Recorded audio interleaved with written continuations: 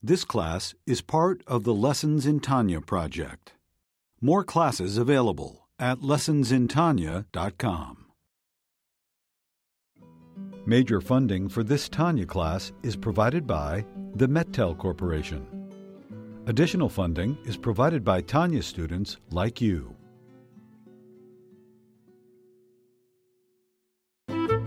Lessons in Tanya. The Tanya of Rabbi Schneur Zalman of Liadi, taught by Rabbi Ben Zion Krasniansky. Tanya's text elucidated by Rabbi Yosef Weinberg.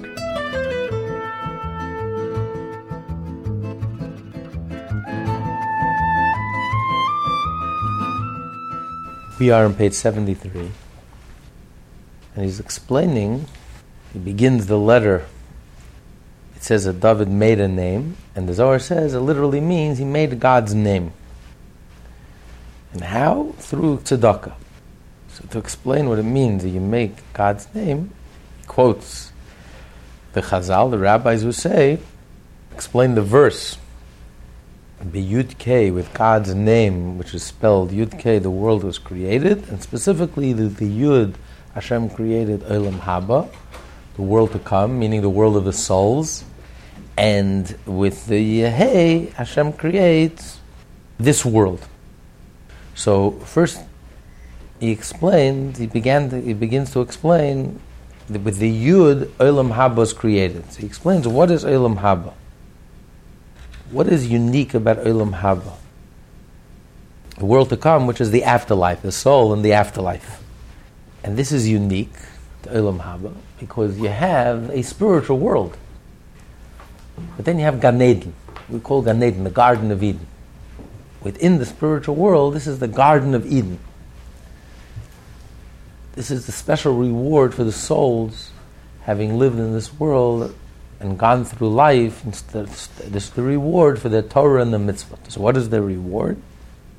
That they live in the Garden of Eden. What is the Garden of Eden? It's like a paradox. On one hand, it's a place of pleasure. What gives a person pleasure? What gives a person pleasure is when you understand something, when you grasp something. So what gives a person pleasure is there has to be an I that's grasping. And something makes sense to you, and something you absorb and you internalize, and you get something, you acquire something, it gives you tremendous pleasure. But you have to firmly grasp it, understand it, internalize it, absorb it. If you don't understand an idea, it doesn't really give you pleasure. It's only when you fully master the idea, grasp the idea, firmly understand the idea, that gives you pleasure. So on one hand, there is an I. I understand, I grasp. But, on the other hand, what is the pleasure? The pleasure is that the soul gets to experience the light of Hashem. Hashem is infinite, and His light is infinite. So the soul gets to experience godliness. So it's not just an understanding, a logical understanding, an abstract understanding, but it's actually experiential. The soul gets to experience godliness. And basically understanding something that's really beyond your grasp. Hashem is infinite, God is infinite, His light is infinite. So you're experiencing and understanding something that's beyond your grasp. So you're grasping, but what are you grasping? Something that's really beyond your grasp. It's experiential, it's godly, and yet you're able to absorb it. This is what the Zohar refers to, Nekuda v'hechala, the point, the dot in the palace. The palace is huge. The palace has width, has height, has length. The palace refers to the level of bina, which is understanding, comprehension, forming it, flushing it out, fully grasping and understanding. The dot, however, represents chachma, wisdom. And he explained here which level of wisdom we're referring to. We're referring to the essence of wisdom. Not the wisdom which is the beginning of bina, which is when you have an idea and a vague understanding, but the pure experience, the felt sense, sensing something that's really beyond words. That is really the essence of Chachma. And there are people who go through life and don't even know it exists. There are people who are brilliant, analytical, but they don't have a creative bone in their body and don't have a creative spark in their body, and they have no window to the soul, no connection, no pure experience.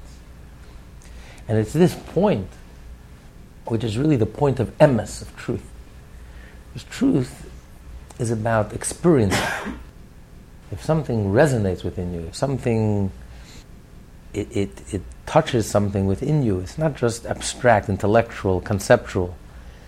When it becomes personal, when it touches you, it's almost physical in a sense, because it's experiential.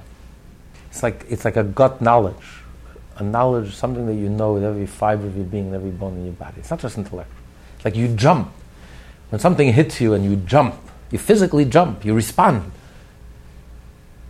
You know, sometimes a person, you can even feel it physically. You see like suddenly it's as if you're holding your breath. And suddenly when you get something, and it's a physical experience. You experience a change, a shift, almost like a relaxing of there was tension. All of a sudden you feel it, because you experience. It's a knowledge where you experience things, you feel things.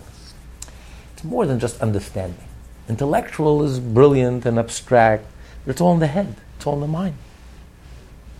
It's not direct, it's not experiential, it's not a revelation, it's not... The essence of Chachma almost hits you like a revelation. And you physically respond, you physically jump up. Because it touches you in such a deep place, it's such a deep knowledge that most people are not even aware of. People can go through the whole life and they don't even realize that there is such a level of knowledge. Why? Because all the brilliance in the world, you can't think your way logically to emes. You know, you're trying to figure out a problem in your life, and you're thinking until you think something to death, and you talk it to death, and you analyze it to death. And in America, you go to therapy to death, and you pay with your wallet to death. You know, but you're talking, but there's no movement, there's no change, nothing shifts, nothing moves, nothing changes, because you're just beating around the bush. You're going around circles. You can't think your way through the problem. But one quality moment of Chachma, one wisdom of the essence of Chachma, of direct experiencing, then something shifts inside of you, something changes inside of you. You physically feel a difference, an opening, a change, a movement forward, and you feel a relief. What happened? Externally, nothing changed. It's not like you have insights. You can go to your therapist and they'll tell you, the reason why you're having this problem is because when you were 3-year-old, this happened to you. Okay, very nice. But it doesn't change how I experience, it doesn't change how I think, it doesn't change anything. Now I'm wiser. Okay, now I know why. The mother was bragging about her child. My son, he went to university, he has a degree in economics, he has a degree in psychology, he has a degree in politics. So the friend says he must be very proud of his son. He says, yeah, he can't make a living, can't find a job, but at least he knows why. He understands why. So all the understanding in the world doesn't really get to the place where change happens. So it's like a different universe. Chachma, the essence of Chachma is a different universe. It's not just it's the beginning of Bina. It's that eureka moment when suddenly you feel I have the beginning of an answer. I see the light at the end of the tunnel. It's a different level of knowing. It's a different level. It's pure experience. It's emes. It's what the Zohar calls the nakuda, the dot. It keeps us honest. It's to the point. It's always to the point. Bina, you can beat around the bush and go in circles and you go nowhere. So you're brilliant. But one moment of Chachma, one dot, one point of Chachma, one revelation can get you out of you can feel stuck. And for years you felt stuck.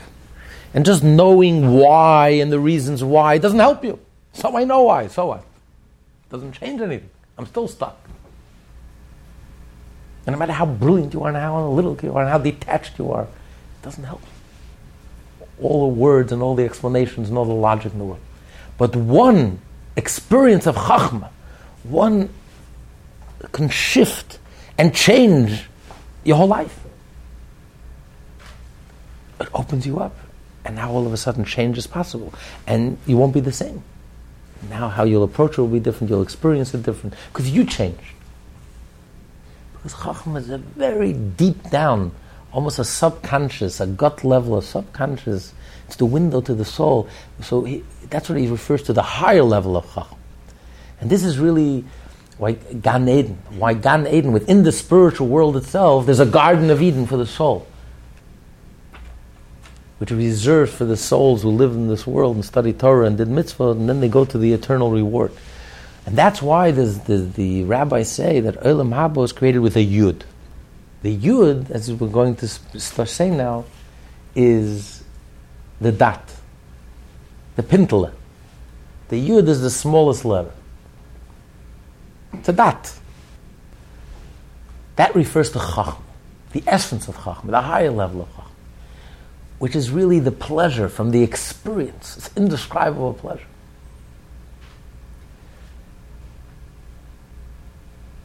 On the other hand, pleasure comes from Bina when you understand it.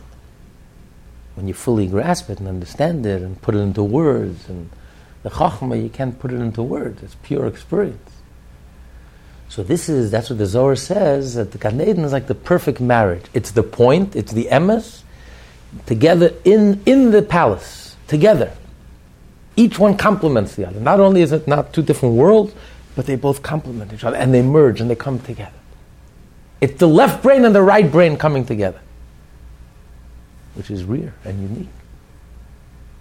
And the result is the most exquisite pleasure imaginable. And this is not natural. It doesn't come naturally. Naturally, it's two different worlds. The right brain, the left brain, the creative brain, the Bina, the analytical mind. It's two different people, two different universes. The person who's pure experiential, the artist, the creative person, doesn't have words. Everything is artsy and vague and fuzzy. And the person who's very analytical doesn't have an artistic bone in his body, but is very analytical and logical. But here it's the merger of these two worlds. It's Chachma, Nekuda Beichala, the point in the palace. And this is Olam Haba is the Yud. It's not just the Yud; it's the Yud combination of the Yud and the Hey, which is the higher Hey, which is Chachma and Bina. So the point, the Yud represents the point, the Dat. Why does the Yud represent the point? Because the point is like it's that flash, it's that revelation. It's beyond words. It's just that pure experience. So that's the point. And that's represented by the Yud. And he's going to explain, very interestingly, how the combination of Chachma and Bina, why the rabbis say that Olam Haba is the Yud. Since Olam Haba is primarily the Hey, which is the Bina, the understanding, the grasping. But it also has the Yud. Why do we say that the Olam Haba, the Gan Eden, the world to come, and the afterlife is primarily the Yud? It should be primarily Hey, and it also has a Yud also. And that's what we're going to learn today. That's what he's going to explain. In the Holy Zohar, therefore, Chachma is referred to as the dot in the palace. Chachma is the dot or point of intellect that illumines the palace or Bina. Nevertheless, even when already housed in Bina, it still remains a seminal point of intellect that transcends the details that constitute the comprehension of Bina. Indeed, this is the shape of the Yud of the four-letter name of Hashem. The letter Yud is shaped like a point, alluding to the Sephirah of Chachma, which is a mere point. So we already learned at the end of Sha'arei Yichud V'Emunah, the 12th chapter, that the shape of the letters reflects the meaning of the letter. Every letter is a different channel of the divine energy. So the shape of the letter tells us the numerical value of the letter, the shape of the letter, the form, tells us everything about the letter. So the fact that the letter Yud is a dot, just one single dot, that reflects the experiencing. It's like the smallest letter, the tiniest letter. It's like you touch it with the quill, the sofer touches it with the quill, and you already have the Yud. Just the dot. It's the beginning of all the other letters. So that's like the undifferentiated. It's like when you see something, when you experience something, you see something, you see it as a whole, you see it all together. Thousands of details, you don't see details. When you analyze something, you break it down into details, you become very verbal and verbose. But when you see something, I see the whole thing, I see the whole picture, I see comprehensively. It's like a dot, it's one point. It's not broken down. Now, the Yud, it's an inaccurate, but it's the closest we get. Why is it inaccurate? Because physically, it's impossible to really get a dot. There's no such thing as a dot. Because any dot you put down on the paper, take the Yud on this paper, on this page, take this Yud. You can break it down into half. And then you can take that and break it down into half. And you keep on slicing and slicing. Today you have a billionth of a here. You can continue slicing and slicing. So physically, you never really reach a point where there's only a dot. Every dot is really also a space. It has a width, and it has length, and it has height. It's impossible to get a pure dot. Physically, it's impossible to get a pure dot. Conceptually, there is an idea of a pure dot. But the closest we get physically is the letter Yud, when you write a dot. But it's because the physical does have physical limitations. So we cannot really, in the physical world, you don't really have a pure dot. The idea is first you have a dot, and then when the dot spreads, suddenly now I have length, I have width, I have height. I have dimensions. But that dimensions is made up of many dots. It starts out, every dot is a dot. But in the physical, it's very hard to find a pure dot. But it's the closest we get. So when you see a Yud, it reminds you of the pure conceptual dot, which is Chachma. Chachma is a pure dot. It's all comprehensive. It's thousands and millions of details coming together in one split second. You remind yourself of a beautiful opera you went to. You know how many? 100-piece orchestra. The opera was 4 hours with intermission. You know how many details went into that opera? Now when you sit and remind yourself and think of that opera, you think you have to think of the thousands and tens of thousands, hundreds of thousands of details went into that opera? You just summon it all up in one felt sense. And all those details come together in one. Someone walks in the room. We all have feelings towards people walking into the room. Some people make us glad. So there was a sign that says, anyone who walks into this room makes me happy. Some when they come in, some when they leave. But everyone, we have a response to everyone, Now, it's not like you have to logically sit and think through everything you said to that person, everything that person said to you. You know this person for decades. It's one split second. It just comes to you. All those thousands and tens of thousands of details. It's a different type of knowledge. It's almost like in the computer world. They're working today in parallel computer, using the DNA. Because the binary computer that we use today is so limited. It's yes and no. Everything is detailed and specific. But the body, the DNA of the body, works in a different dimension. The body have billions of interactions happening simultaneously, one split second. So imagine a parallel computer that works in DNA, which they're working on right now. What we have today will be like so slow. I mean, it'll take it to a whole different level. So that's the level of the dot. That's the level of Chachma. When you experience something, you're taking it all in. It's subconscious. You're taking it all in one split second. It's a whole different dimension of knowledge that's so beyond us. Because our whole conscious frame of reference is linear, slow, one by one. It's like when you listen.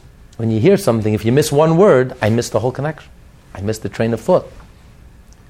But when you see something in 1 second, I see the whole picture. You don't miss anything.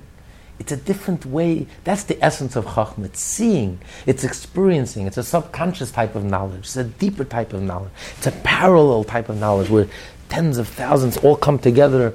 And that's why a person can never really think their way through a problem logically. You can analyze from today till tomorrow. You're wasting your time. You know, there was a very interesting study done by psychologists at the University of Chicago in the 1960s. They asked themselves an honest question that they dare not ask publicly. Why is it that most therapy fails? People come, spend years and years and years, pay top dollar. And the therapist say, listen, you'll have a friend for life, you'll pay for a friend for life. That's not the way it's supposed to be. You're supposed to, if you have a problem, you're supposed to resolve it and move on. Why is it that it fails? And they decided to do a study. What? Denial. No, they did a study. And they were shocked by what they discovered. They thought, they were certain that the difference is in the patient. If a patient is more mature, maybe the difference in the therapist, if the therapist was more inspiring, wiser. They taped tens of thousands, if not hundreds of thousands of sessions. All different schools of therapy. All different patients. And it was very clear. They broke it down to categories. Those who were not successful. In other words, the patient said a year later they're getting nowhere. The doctor says we're getting nowhere, we're beating around the bush. Versus those cases where the patient said and the doctor said there's amazing breakthrough, and the patient felt an amazing breakthrough, and also objectively it was clear that there was some movement, some change. And they found there was one common denominator. And it had nothing to do with how good the therapists were. The therapists were all good, they were sincere. There was no difference. The patient was sincere. They're paying all this money. They want to get better. It takes a lot of courage to go to therapy. To open up and to admit that I have a problem and I need help. To make yourself vulnerable like that takes a tremendous courage. So they were open to change. They were ready to change. And they said when they did this study, after they did this study, they can pinpoint. Just listening the first, second, or third session, they can tell you right away, this person is wasting his time. He's going to be going to therapy for the next 4 years, spend hundreds of thousands of dollars. It's a waste of time. He's not going to make any progress. And this person, you can tell after the first session, this person is going so. It had nothing to do with the therapist, nothing to do with what the therapist did. It had everything to do with what the patient did, and the patient themselves didn't even realize what they were doing. What was the difference? And based on this, they created a whole movement in psychology, fascinating, whole new approach in psychology, which is basically a self-help. Different than all the other psychology, it's self-help. It's about you helping yourself. Ultimately, like any good doctor, the body heals itself. You can just help the body heal itself. But you're not the healer, and the doctor is not the wise man who's giving you advice, and you're not the wise man who's giving yourself advice. It's about helping yourself. And how is that? What was the difference that they detected? Very simple difference. Those therapies, those sessions, where the patient was very much in his head, brilliant, analytical, smart, clever, articulate, figured it all out, understood everything, that person was wasting his time. They cried, but they were stuck. They were getting nowhere. 4 years later, they're stuck at neutral, stuck at the same point. No change, no movement whatsoever. Versus those patients who right at the first session, they were at a loss for words. They were like trying to articulate something that was inarticulate. They couldn't articulate. Well, it's not exactly like this. They were trying to put into words something that they really couldn't put into words. In other words, they were in touch with a subconscious place inside of themselves that couldn't readily and easily be put into words. The brilliant analytical person who has words and descriptions, explanations for everything, he's stuck on the Bina level. He's stuck on the conscious level, and he's getting nowhere. There's no change. That's not where change comes from. And nothing happens. But the person who had like that chachma, that even without even realizing it, not deliberately and consciously, but they were like inarticulate, groping for words, trying to, not exactly like that, I can't explain it, how do I say it, it means they were trying to describe an experience that they couldn't put easily into words. They were in touch with a very deep down place inside of themselves where change happens. And once the psychologist realizes, they created a whole school called focusing. Actually, I would recommend this book to anyone because it's the best psychology book I ever read in my life. And it basically helps a patient help themselves. So if a therapist tells you, I'm going to be your paid friend for the next 4 years, run for the hills. You're the only judge. There's no wise man who's wise enough who's going to tell you. And you're not wise enough to figure it out yourself. You can analyze it to death. You won't figure out what your problem is. It comes from humility, getting your ego out of the way, going to a place that's beyond words, trying to directly feel and experience. Because everything that happens in our life really is deep-rooted, comes from our experience. But then it gets clogged up with words, and it gets so clogged up with words that we drown in words. And then it takes all the life out of it. It drains all the life out of us. It drains all the pleasure out of us. It drains all the fun out of us. It drains all the love out of us, and all the innocence and emes and purity and goodness and wholesomeness. And you're so analytical and brilliant, and yet you're stuck with all your brilliance. And the more brilliant you are, the more you become twisted in your own rationalizations and even if you understand, I analyze it. The reason I'm this way is because my mother did this, or my father said this, or this. You're just as stuck as you were before. It doesn't mean anything, it doesn't add anything, it doesn't do anything, it doesn't change anything. But if you're able to tap into that deep place inside of you, where the raw experience actually happens, which is almost physical, it's not just in your head, it's in your gut, it's with every fiber of your being, every bone in your body. This is pure chachma. This is a point. This is beyond words. This is experiencing it directly. And experiencing it in its totality. And it's very raw. It's very difficult to put into words. Because it transcends words. It encompasses tens of thousands, if not hundreds of thousands, not millions of details. It's beyond words. But it's a deep down knowing that once you know it, it's almost like a physical relief. You feel something shifted inside, something changed inside. So this is pure chachma. This is the level of chachma that he's talking about over here. This is represented by the dot. This is emes. Emes changes you. Emes inspires you. Emes moves you forward. And that's the sign of emes. If you hear words and it falls flat, so what? Who cares? So now I know, okay, my mother did this to me and therefore I'm this way. So what? Does it change me? Does it inspire me? Did it uplift me? Then it's not emes. It's brilliant, but who cares? It's a palace without a dot. There's no emes. There's no truth. No emes. Emes, truth is not a good translation. But emes is not, no absolute emes. But if you hear words and those words inspire you, it resonates. It almost physically resonates. You respond. Your body responds like a load off your chest, a stone off your chest. You feel a relief. It's not just an insight, intellectual insight. It's you feel a movement, an opening, a movement forward, a change, a shift. You could have been stuck in this position for years, for decades. And now all of a sudden there's an opening, there's a movement, there's a change. And you feel it even physically. This is the dot. This is emes. This is what illuminates us. And that's why Chachma is the king. Chachma is Yosef HaTzadik, who's the king, who's Chachma, the dreamer. Because it comes from, it's almost like a dream state, almost like a trance state. It's from a very deep down place, level of awareness within us that few of us deliberately and consciously are able to access. But the pleasure is indescribable because it's real. You feel.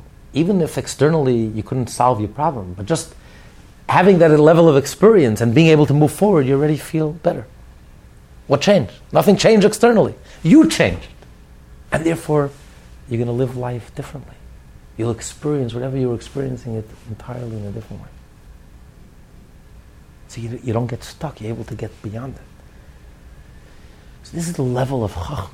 It's a very deep down level. And this is the point. This is what the Neshama experiences in Gan Eden. This is experiencing godliness, because it's going beyond the verbal, it's going beyond ego, it's going beyond the limited. It's like it's tasting from the unlimited, the infinite. It's a taste of the infinite. It's a window to the soul, to Hashem, to the infinite, and it's indescribable. That's why it's Gan Eden. It's a pleasure, a Garden of Eden. It's a reward for the soul. That's where he says it's called Eden. Continue. Chachma is also referred to as Eden, of which it is said, no eye has beheld it, i.e. it is a kind of illumination that transcends and defies comprehension. It completely defies comprehension. Okay, now, but this leads us back to the question. We all know, and he said earlier, Gan Eden is a place of pleasure. But how do you have pleasure? You only have pleasure from words. When you understand something, when you grasp something. When you can't put it into words, you don't have the ultimate pleasure. Ultimate pleasure is when you master it, when you're able to put it into words. And here we just finished saying that Gan Eden is the Yud. The Yud is the point, the pure experience that transcends words, that's infinite. That represents the subconscious, it's beyond words, it's a whole different dimension of knowing and knowledge and awareness and the pure experience. So what is it?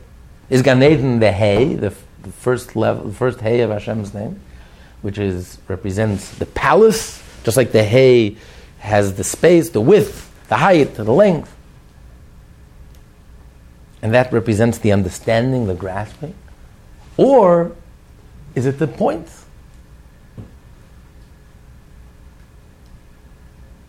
The Zohar says it's both. It's the point. That's the uniqueness of Gan Eden. That's why it's such a reward. It's the point in the palace. But the question remains, why did the rabbis say that the Yud, Olam Haba, was created with the Yud? It should be Olam Haba was created the Yud and the Hey. And yet the rabbis say, no, the Pasuk says, the verse says, be Yud. Olam Haba was created with the Yud. Gan Eden is with the Yud, primarily the Yud. Why primarily the Yud? You need both. You say in Gan Eden you have both. You have the understanding, but what are you grasping? The infinite, the divine. Why do we single out the Yud?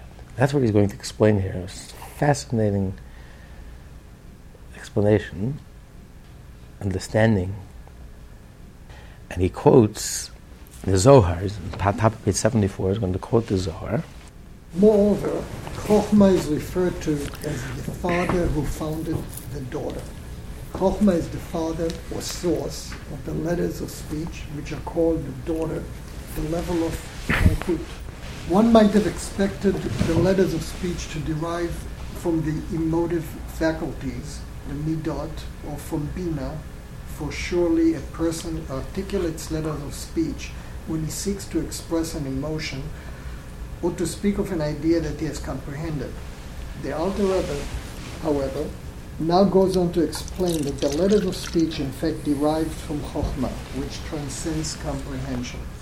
He's going to explain understanding comes from being able to articulate, from being able to find words to explain an idea, to explain the concept.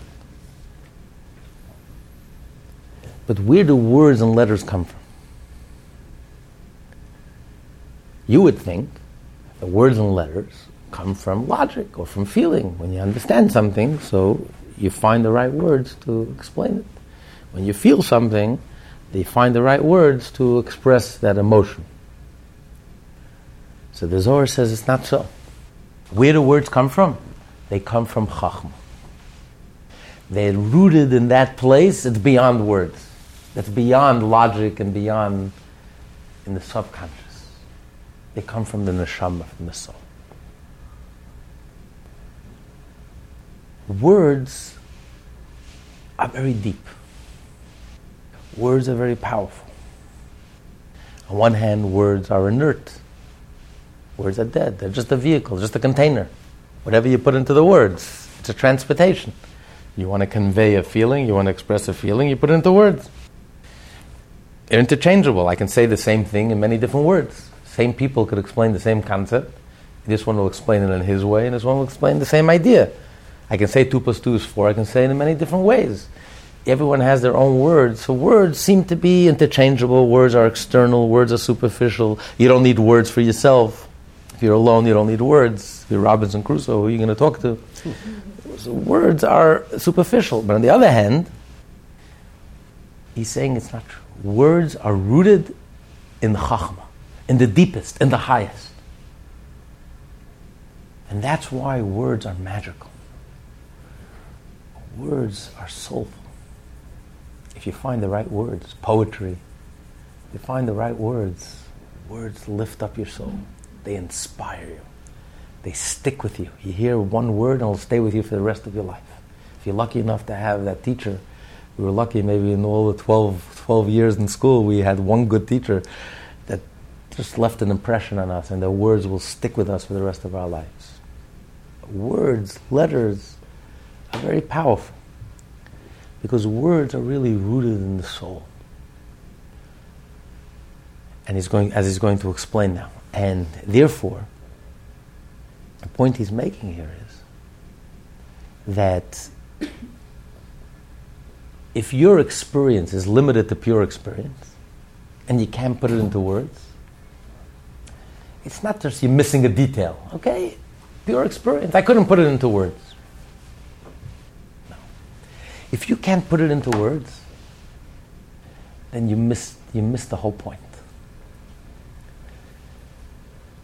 Because since words are rooted in the subconscious, in Chachma, the same place where pure experience comes from, therefore I could take that experience and put it into words.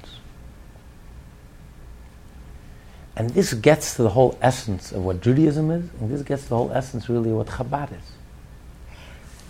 Because, the whole point of meditation and all other spiritual disciplines is really to get to a place that's beyond words.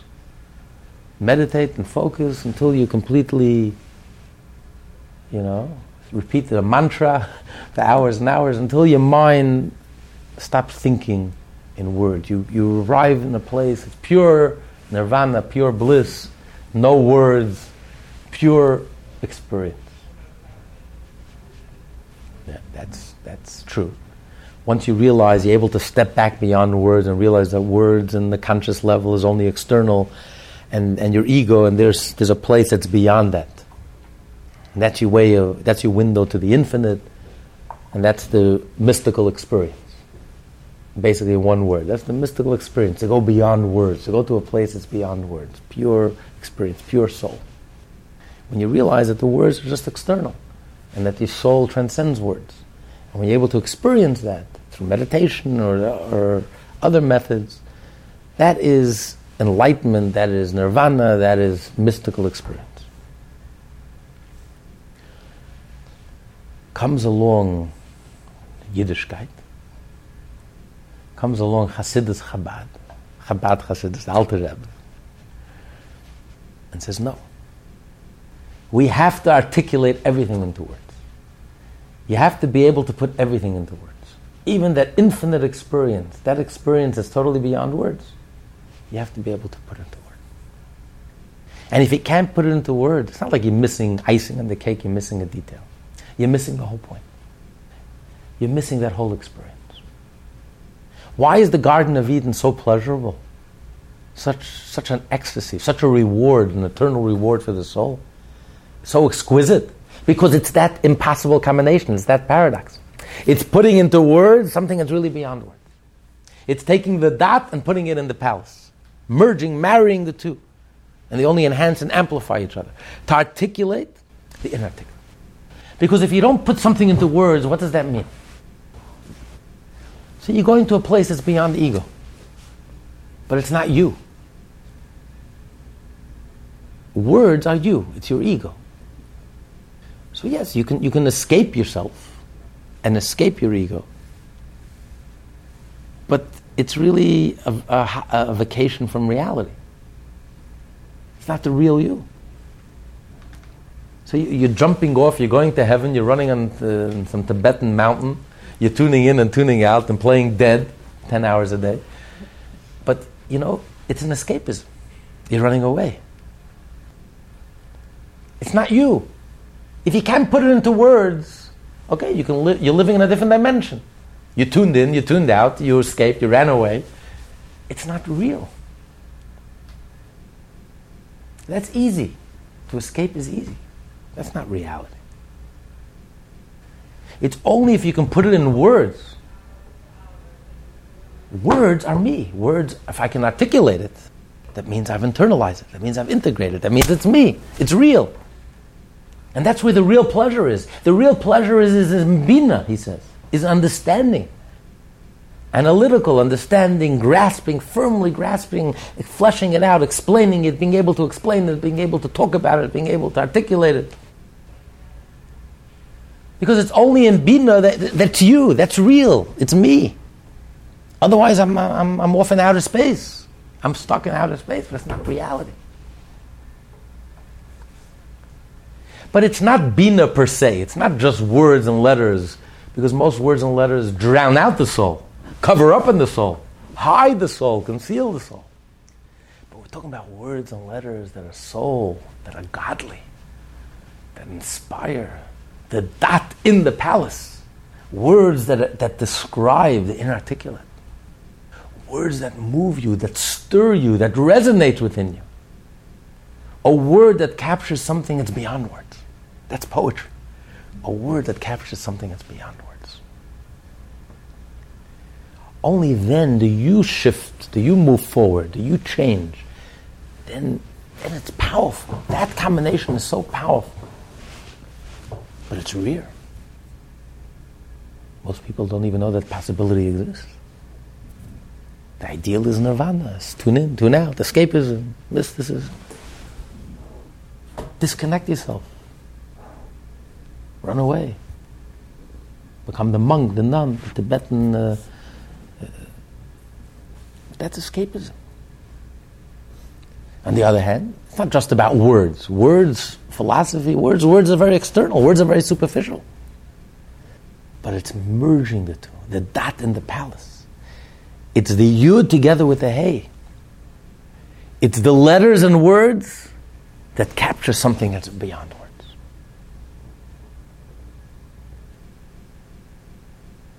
And it's interesting, in this revolutionary approach to psychology that we were discussing earlier, called focusing, that is the whole point. The point is, it's when you discover from a place that's very deep down inside of you, words that are capturing your experience, that resonate with your experience, that move you forward.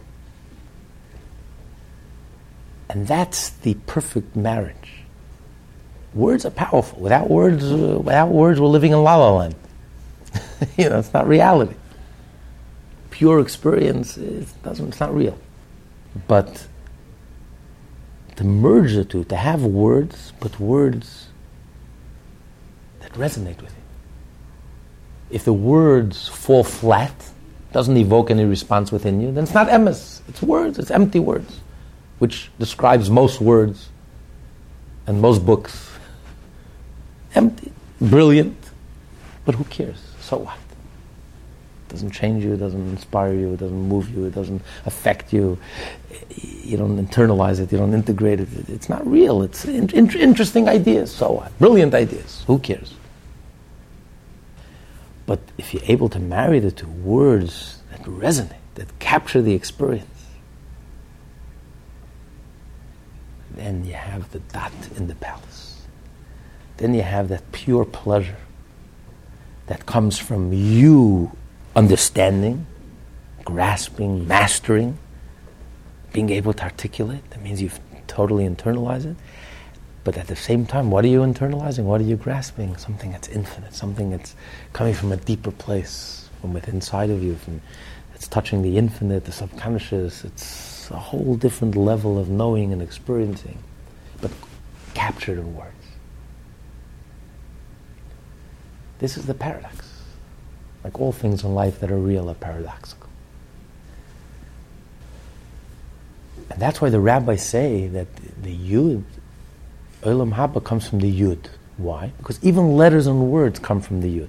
Letters and words are not just superficial and external. Letters and words are soulful. And that's what we're going to learn next. How letters and words, people don't even realize where letters come from, where words come from. We don't even think twice about speaking. But you know how difficult it is to speak? Try teaching a special needs child who can't speak. Try teaching them to speak. Try teaching a patient who had a stroke who has to learn how to speak. You think playing violin is difficult? Playing the rear instrument is difficult? It's nothing in comparison to the difficulty of speaking. You know how difficult it is to speak? And yet we go through our whole life, we don't even think twice about it. We don't even realize what we're doing. It's not like taking lessons, guitar lessons, piano lessons. You have to sit and learn, and the notes and the keys, and you don't even realize you have notes. You don't even realize you have keys. You don't even know what goes into sound, what goes into words, what makes the word, what makes the sound, what makes the letter. It's completely unself-conscious. So where are words and letters rooted in? In the unself-conscious, in the subconscious, in the chachma. It's directly from the soul. It's not an external, superficial thing. On the contrary, it's the most deepest and the most profound. And that's why when you hear words, Torah words, words of prayer, which is life's poetry, prayer, talking to Hashem, the words, the prayer, the Jewish prayers, or Torah, mitzvah, these are words that stir, these are words that resonate, these are words that touch you in the deepest places. Because words are soulful. Words are not external, superficial. Words are rooted in the chachma. That's what the Zohar says. The father, Abba, which refers to chachma, which is the dat, the point, versus the mother is referred to the bina, because just like the father gives the dat, the sperm, and the mother is the one who develops the child, and they give birth to the emotions. So the chachma, the Abba, which referred to the father, the origin, the point, and everything is contained in the point, in potential form. So the Abba is the one who gives birth to the daughter. The daughter refers to words and letters, malchus. The son refers to the 6 emotions, and the daughter refers to the words and letters that receive and convey and express and communicate the emotion, because the woman is communication. That's her whole being. That's why it says 10 measures of speech were given in this world. The woman took 9 and the man took 1. And it's not a put down, but it's a reality, because it's communication. You know, you ask a guy about an experience, the most unbelievable experience. In 2 minutes, he's done. You ask a woman about her shopping, you have 3 hours, because everything is an experience. You don't just talk about it. It's a whole. You relive it. It's not just. So, for a man, the whole child is one dot. It happens in 1 minute, and for the woman, it's 9 months. But then you get a child. You get a fully fledged, fleshed out, 248 limbs, 365 veins. That's the difference between man and woman, because by her, it's experience. Everything is personalized. Man is abstract. It's abstract. Everything is a dot. Everything is a point, and it's over. It's finished. But when you experience and you live it, so that's why you have the Av, the father, is the Chachma, the creative mind, the Chachma that we're discussing here. The Bina, the analytical mind, that's the mother. They give birth to the emotions, the son and the daughter. The son represents the emotions, and the daughter represents the words that receive it and communicate it and the experiencing. And that's why halachically, of Jewish family, to fulfill the first obligation in the Torah, the first mitzvah, the 613 mitzvah, by chronological order, in Bereshis, in the beginning, in the book of Genesis, that husband and wife have to give birth to a boy and a girl, a son and daughter. And that's a complete Jewish family. So, because that's the Chachma, the Bina, because we're created in the image of Hashem, and then you have the 6 emotions, and you have the Malchus. So the Zohar says, Abba Yisad Brata. The daughter is directly connected to the father. Because where do letters and words come from? They're soulful. They come from the deepest place in the soul. The ability to communicate, the need to communicate, comes from the deepest place in the soul. But before we get into this, let's just open up, because this is a fascinating, the whole next piece and the whole explanation of speech and letters and words. Let's just open up for any questions, comments, thoughts. It's very, very difficult paradox there. Very, very difficult. Pleasure comes from the left brain, and yet you say that it comes from the right brain as well. So this combination is very difficult for him. Because the creative person, when he has a eureka moment, that pleasure is indescribable. When you have that pure experience and something like shifts inside of you and you jump up, you can't even compare. It's like we have 2 teachers. You have a teacher who's creative, has creative mind, original mind. He's much more exciting than the brilliant analytical professor who can articulate it, because it's the novelty and the innovation and the insights. The analytical professor doesn't have a creative bone in his body, but he can take a subject and talk it to death and explain it to death and understand it to death. And that gives you a satisfaction, just mastering it and knowing it very well, owning it. The creative idea, you don't own it. It's vague, it's fuzzy, it's. But the excitement, that's why you have people, entrepreneurs. They love innovating. They love starting businesses. Once they're past the starting, they get bored. They sell their companies. They have no interest. They lose interest. They give it over. They hand it over to someone who then can take the concept and break it down and structure. He's bored with structure. His mind's all over the place, creating and innovating and seeing things that no one else sees. The artist looks at the same thing everyone else sees, and he sees something that no one else saw. That's the creative genius. So which is more exciting? Each one has a different... So the purity of pleasure is in Chachma. That pure excitement, that pure experience. It's indescribable and incomparable. But on the other hand, when does the person have pleasure? It's only when you understand it.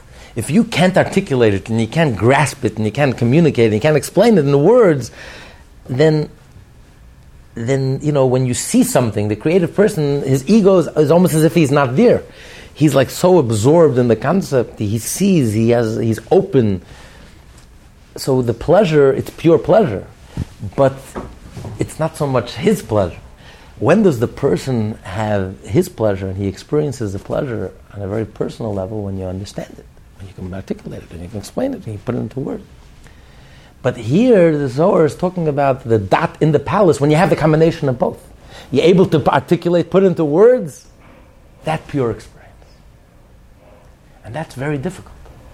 It's counterintuitive, it's very difficult, and most people can't do it naturally. Because pure experience is pure experience. It's beyond words. Words are nothing to do with pure experience. To be able to capture that pure experience in words, this is the uniqueness of the Alter Rebbe, by the way. This is the whole revolution of Hasidus Chabad, the Alter Rebbe. There are many Hasidic discourses that we have, Alter Rebbe said, that are missing lines. What happened was, Alter Rebbe was a mystic par excellence. When he would say the Hasidic discourse, he wasn't just talking about these ideas. He lived these ideas. He experienced these ideas. Many times he would go into a mystical trance, and he would start rolling on the floor. Out of ecstasy, he wouldn't even notice. When the Alter Rebbe prayed, sometimes he would just bang his head on the wall. He didn't even feel it, and they had to pad his room. He shouldn't hurt himself, because he would get so... The Talmud says Rabbi Akiva would jump when he was davening alone. He would jump from one end of the synagogue to the other. He was a mystic par excellence. Rabbi Akiva was one of the 4 who entered paradise while he was alive. The Pardes. He entered the Pardes, had that deep mystical experience, and came back intact and whole. Now, the Alter Rebbe, in those days, there was no tape recorders. And many times the Hasidic discourse was on Shabbat. You couldn't even write it. So the Alter Rebbe had were Hasidim who memorized almost word for word what the Rebbe said. And after Shabbat, they would write it down. They had unbelievable memories. And the key to good memory is not necessarily the one who has the best head. The key is the ability to listen. Most people don't know what it means to listen. Most people don't have the ability to listen. Even people who get paid to listen don't listen to a word you say. Listening is about putting your ego on the side. Very few people have that ability to put their egos on the side. It's all about I. Even when someone is coming to you for advice, you're not listening to a word they're saying. You're thinking of your clever response. You didn't hear a word the person said. Sometimes the person doesn't even need you to say anything. Just needs you to listen. And you know, you ever try it? Try listening to someone once. Don't say a word. Or just repeating exactly what the person said. Almost word for word. It's very difficult. Try it once. It's called active listening. But you know what? The person will tell you at the end of maybe an hour or two, you're such a wonderful conversationalist. You didn't say a word. Your advice is brilliant. You didn't say anything. But when a person listens, he's able to go forward. I guess he's stuck. Maybe he's been stuck for 4 years repeating the same nonsense over and over and over and over. You listen to it, you can go forward. You can go a little deeper. So the ability to listen to the Rebbe, put your ego on the side, putting your ego aside and taking in what the other person is saying, and almost listening word for word and repeating it. This is a rare quality. It's a unique quality. It's not necessarily the one who's most brilliant. The one who's most brilliant is full of himself. Doesn't necessarily have the ability to truly listen. He's so filled with himself, there's no room for anyone else. He's not listening to anything, and to anyone. So these Hasidim had the ability to completely remove their ego and listen and almost word for word. Sometimes the Rebbe spoke for an hour or two, and after Shabbat, after Yom Tov, they would sit and write almost word for word. Now what happens when the Rebbe started rolling? They couldn't hear. So they would roll together with the Rebbe, trying to listen. Some words they got, most of it they didn't. That's why you see in a lot of these Hasidic discourses, there's like blanks, like empty lines, because they missed. But what's the most fascinating part of the whole thing? That even when the Rebbe was in this deep mystical trance and experience, he did not stop speaking. This is the Alter Rebbe. This is the Tanya. This is Hasidus Chabad versus all other Hasidic movements. And this is what Judaism is, the essence of Judaism. To articulate the inarticulate. Just to have pure mystical experiences and close your eyes and go into pure ecstasy. That makes sense. That's natural. But the Alter Rebbe says, no. We have to have the dot in the palace to merge the two, this impossible paradox, this godly divine paradox, to have the Chochmah and the Bina, to have words and letters that are able to capture something that resonates so deeply within you, to capture faith and godliness that's infinite, that's able to capture something that's so beyond you. And yet you capture it in your words. You find the words that capture something that are beyond words. So you're present. It changes you. It affects you. It moves you. So you're internalizing the infinite. This is the paradox of the Garden of Eden. This is the meaning of a Garden of Eden. It's in the spiritual world. It's a spiritual world even without the Garden of Eden. But the Garden of Eden is that paradox, is that godly combination of the point in the palace.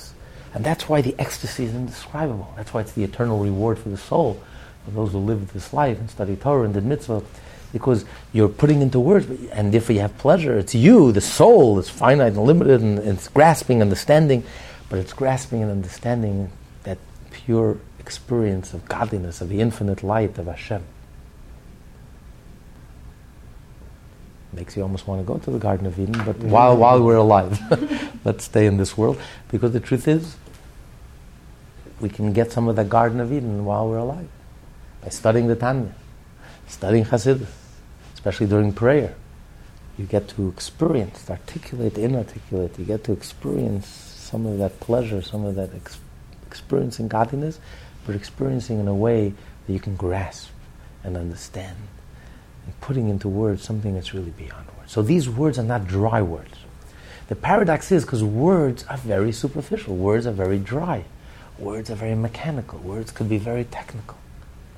We have universities and colleges with words and words and words, and an overdose of words. We're drowning in words, and there's no illumination, and there's no inspiration, and it's all lies. And if it's not lies, it's external, superficial, missing the point. Words can be very frustrating. Even our own words. We speak to ourselves and we're stuck. Years later, with the same words we repeat in our head, if we took a tape recorder and listened to the words that we speak to ourselves, we wouldn't treat our worst enemy the way we treat ourselves. We beat ourselves up, we criticize. Our worst enemy would not call us the names that we call ourselves. And the words are flat. They don't move us, they don't inspire us. And years later, we're the same position we were before.